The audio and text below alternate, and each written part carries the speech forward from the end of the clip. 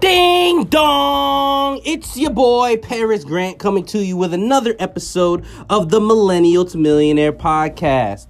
Thank you guys for tuning in. I am a little hopped up because I just finished working out, so I'm feeling nice and swole and on top of everything. So, we're jumping right back into it. This is kind of a continuation of the beginner investment series, yes, but this is also kind of marking the end.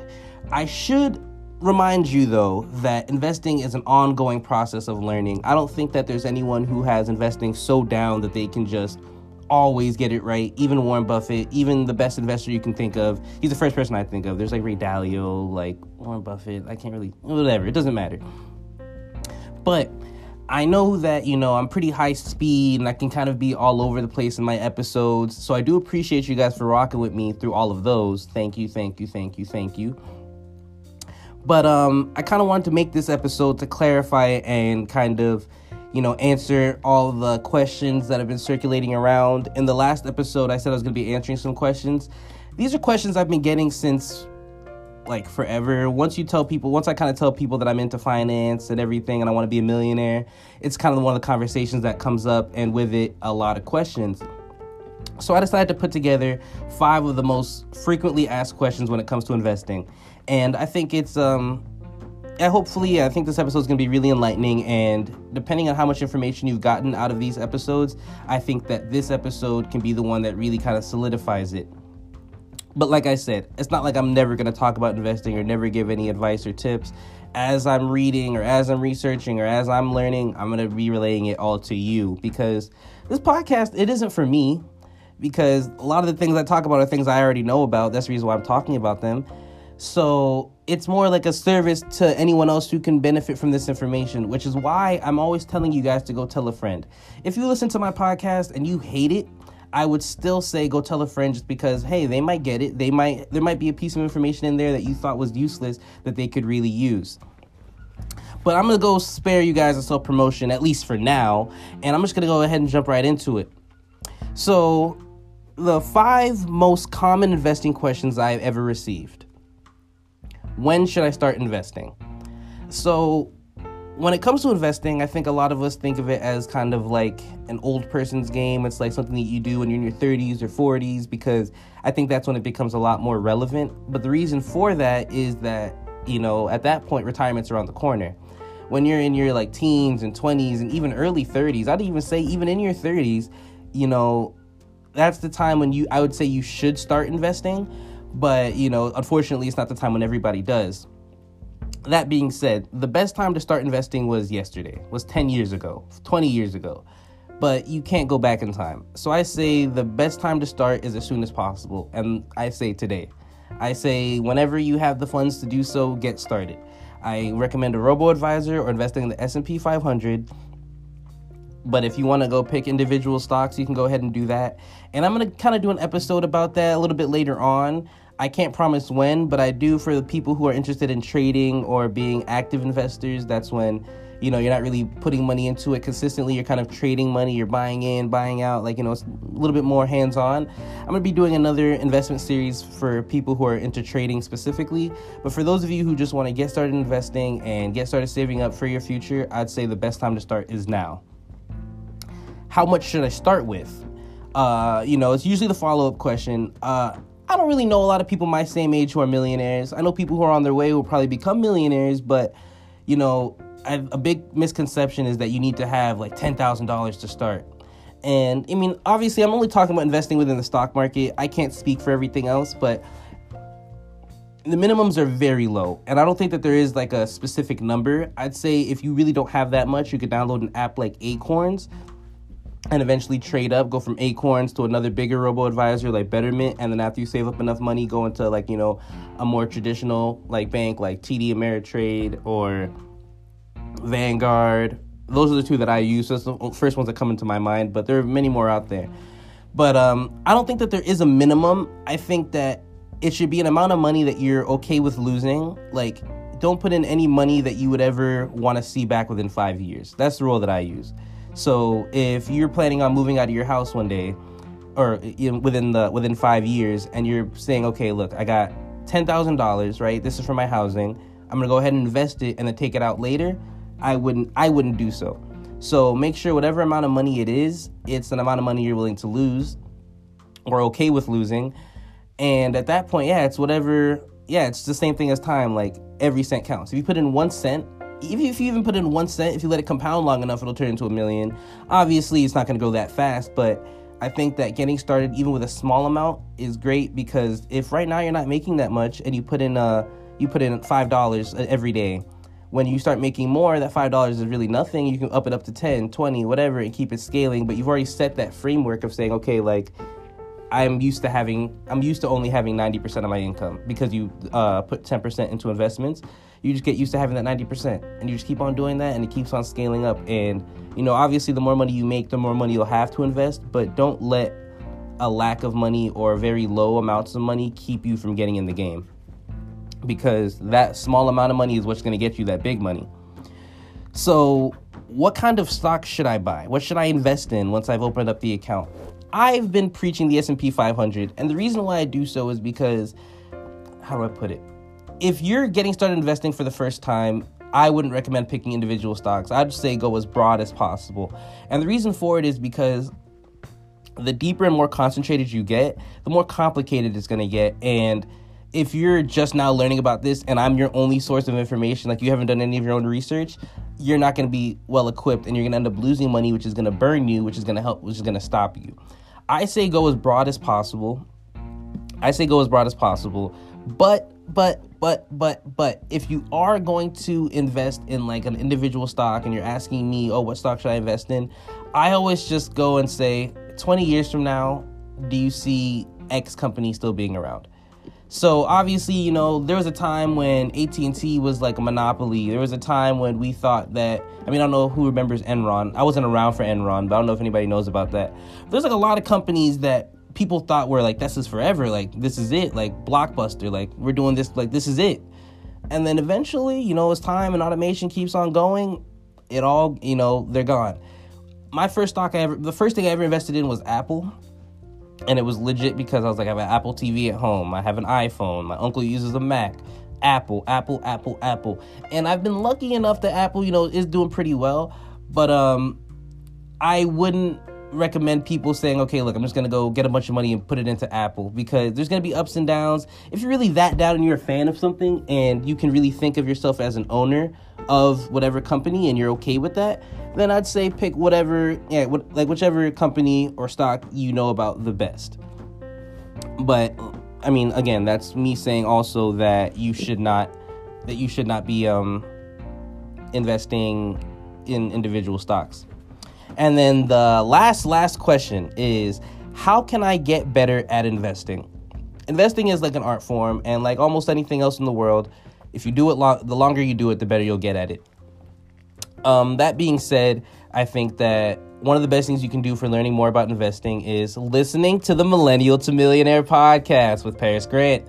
Also, I recommend reading as many books as possible. I'm doing another episode on book recommendations for this specific purpose. The books that I've read that have helped me the most when it comes to investing. And so I'm going to go ahead and drop that next episode. But I'd say, just researching, just getting immersed in it. If you really want to, I'd say just jump into it like you already know what you're doing, and then watch yourself make the mistakes and learn from them. But it's never something that, it's not something that you ever kind of master or get super good at. You can get to a point where you know what you're doing, but it might not always be successful. I definitely think that just education and just immersing yourself with different kind of viewpoints on it.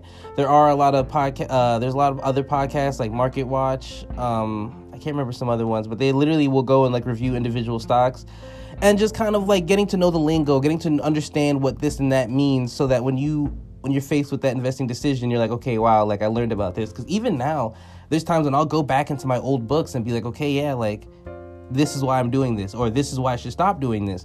And just constantly getting that knowledge, and then you'll end up getting better at investing. All right. So that's the 5 most common questions about investing. After a quick little break from my sponsor, I got one last pro tip for you guys when it comes to investing, saving, and spending, something that will help you guys immensely throughout all your lives, and hopefully you've already done it. Can you guess what it is? I don't know. don't know. But even if you can't guess, I do hope that after I tell you that you start doing so. So I'll be right back.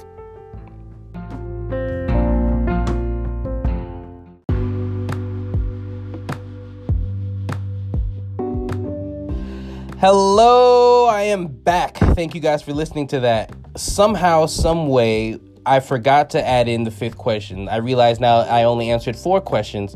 So in addition to the pro tip I'm giving you, I'm also going to answer the 5th question because it's actually very, very, very important. And the 5th question is, if I'm paying down debt, should I still invest? And this is kind of a tricky one, and it's very personal to, people. And it's kind of perfect that I saved this one for last because it's kind of a loaded question. Personal finance is very much personal.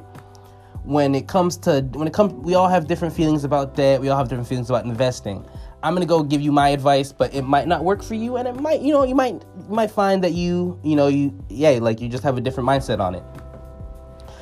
What I would do is, historically, the stock market has returned about 7 to 8% return, right? Which means if you put in $100, you can realistically assume to make anywhere from $7 to $8.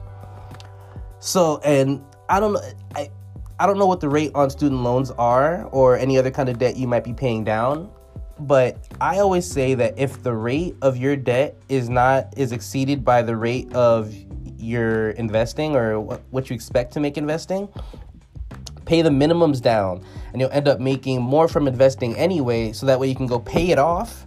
And still have yourself a nice looking portfolio. Now, this doesn't sit right with some people because if you're like me and you track your net worth, and you guys should be tracking your net worth, the month just ended recently or just started recently, so start tracking that. If you check your net worth, that's always going to bring it down. You can kind of tell yourself, okay, I have this much here, I have this much there, so it doesn't really matter. So I think it just depends on how you feel about debt in general. Me personally, I would very much like to be debt free. And, it's kind of like my next goal for the year is to pay off at least one more group of my student loan debt. But there's some people out there who don't mind having that debt because they understand the opportunity that it brings to them, and they don't really mind because they'll just invest and pay the minimums. But that's more of a personal question, I'd say. But if you're speaking strictly financial, the best thing to do would be to pay whatever has the highest rate, which means that if your debt is at 4% and that you're investing, you can expect to make 8%. Go with the investing, pay the minimums, and then pay it down as soon as you can, as soon as you have enough money to do so. So then that's the 5th and final question. So now for the pro tip,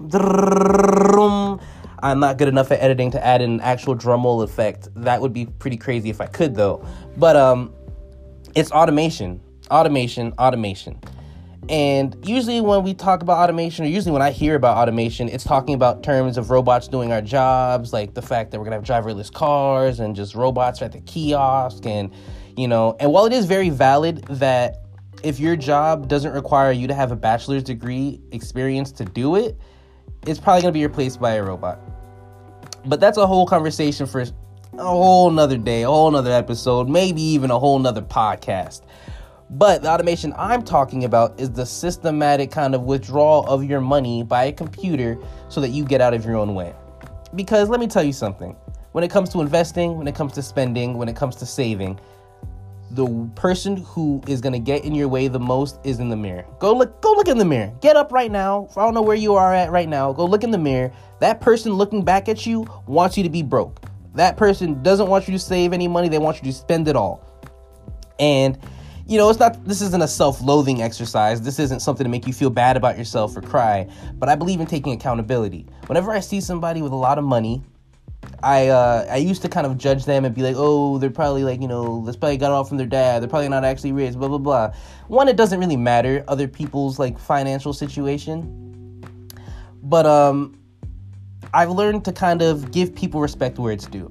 It's just having that accountability. Because when things are good, you don't want to have that credit taken away from you. But when things are bad, you're so quick to say it's this, it's that. But when you can realize that it's all on you, your successes and your failures, it's really empowering. And automation is just a way that makes it easier for you to get out of your own way. So, automating, like I said, systematic withdrawal of your money. it's one of those things where I'm gonna give you an example of where automation is just great for your financial life. You know, you wake up one day, you're going through the day, you're chilling, you're having a great time, and then you're getting ready to go out. You go check your account because, you know, you want to see how much money you have to spend tonight. And it's $50 less than you thought it was going to be. You're flabbergasted. Did I get robbed? Did I really spend that much on food today? Did I really do this? Did I really do that? Nope. Your phone bill just got paid. If you have a $50 phone bill, also, by the way, let me know, because mine's a lot higher than that. But, you know, your phone bill just got paid. But now you're thinking in your head, damn, like, I would have used that money to go out for drinks tonight. But now your phone bill's been paid, so you don't have to, so that's a whole nother debt you don't have to worry about. So when you have new money coming in, you're not worried about, I have to go pay that down. You'll never have to worry about your phone getting disconnected, and on-time payments actually increase your credit score. All things that you would not have done, but because you had it done for you, your financial life has improved. This is a perfect example of why automation is great. And like, if you're like me and you have a variable income, you know, I work by the hour. My hours aren't the same every week. It's generally around the same, but because I go by percentages, the number's always going to be a little bit different. I like to go down to the very cent. So I'd say if you have a variable income like me, only automate your fixed costs, your gym membership, your phone bill, the things that are going to be the same month in and month out. And by doing so, you get out of your own way, you free up your money, and you will have a lot less stress and worry, and you'll get richer. I can't remember what show it was that I was watching the other day, but in the show, the guy was saying, okay, like, he was talking about racehorses, and he's saying, like, you know, sometimes you have like these really wild racehorses, they're really fast and they're crazy, but like, because they're so crazy, you know, you can't get them on the track. Like, they'll run in every direction. They just don't know where to go. But, like, they like to go fast, but they can go really fast backwards or really fast sideways. You know what I mean? They can't, like, it's hard to tame them. So one method is to kind of castrate them. But then, so they might have some of the same speed, but, like, they're not going to have the same energy. They're not going to have that same spark, that same oomph that, you know, like, made them special in the first place. And that's kind of like life without that automation. You're kind of going and you're doing it, and like you're here, you're there, but you're more reactionary. You're kind of just like going, you're very sporadic. It's not very controlled. But when you add in automation, even if you automate one aspect of your financial life, you know, it's the equivalent of putting blinders on that same horse. So that same horse is going to go fast. It's going to go full speed ahead. It's going to be enjoying itself because it doesn't know that it's on the track. So when you automate, it's kind of like, you know, you don't have to be focused so much on saying, okay, I got to be on top of this. This bill's coming in on the 13th, and then I got to pay this on the 26th. When you automate it, it's just going to go do it on its own. So you don't have to, so you get out of your own way. You are your own blinders. Another example of automation, I automate this podcast. I'll get in some days, I'll record 3-4 episodes and then drop them throughout the week so I don't have to worry about it. I get out of my own way because beforehand, when I first started recording this, I would record the episodes like an hour before I posted them. I would record, put them up. Oh, wait, oh my God, I haven't recorded in a couple days. Oh, gotta record, put them up. But now I get out of my own way, so now I don't have to worry, okay, did I put out an episode today? No, I automated it. I already set it up. The episode's already out. And while that might be a little demystifying to some of you, I assure you that I don't record too many in one day because I don't like to lose that touch, and I try to be more kind of receptive to what you guys want to hear, and I try to look at the analytics to see if it's even working out. So I do small batches, but adding in any piece of automation is great for your financial life and even personal life sometimes. Hopefully throughout this series, I've helped you guys out, given you guys some tips, some helpful advice that you feel like you can use. It's always my goal to help you guys feel more financially empowered after listening to an episode. So please, please, please, please, please give yourselves a pat on the back. Yes, you guys deserve it. Thank you for listening to the investment series. This is it. This is the last episode of the series, but I do plan on going to an intermediate and hard mode investing series. I can't say when, but you know, this has been really fun for me, and it's something I really want to do for a long time. And I definitely want people to kind of use this as a resource, looking through past episodes to try to see what they can get out of it while doing their own research. But next episode's book recommendations, part 2. Thank you guys for listening to Millennial to Millionaire podcast. Make sure to subscribe, leave a rating, a review, tell a friend, please tell a friend. I will be more active on social media. I can't say when, but I know it's going to happen soon. But other than that, this is the Millennial to Millionaire podcast. And we don't keep it 100. We keep it 1 million.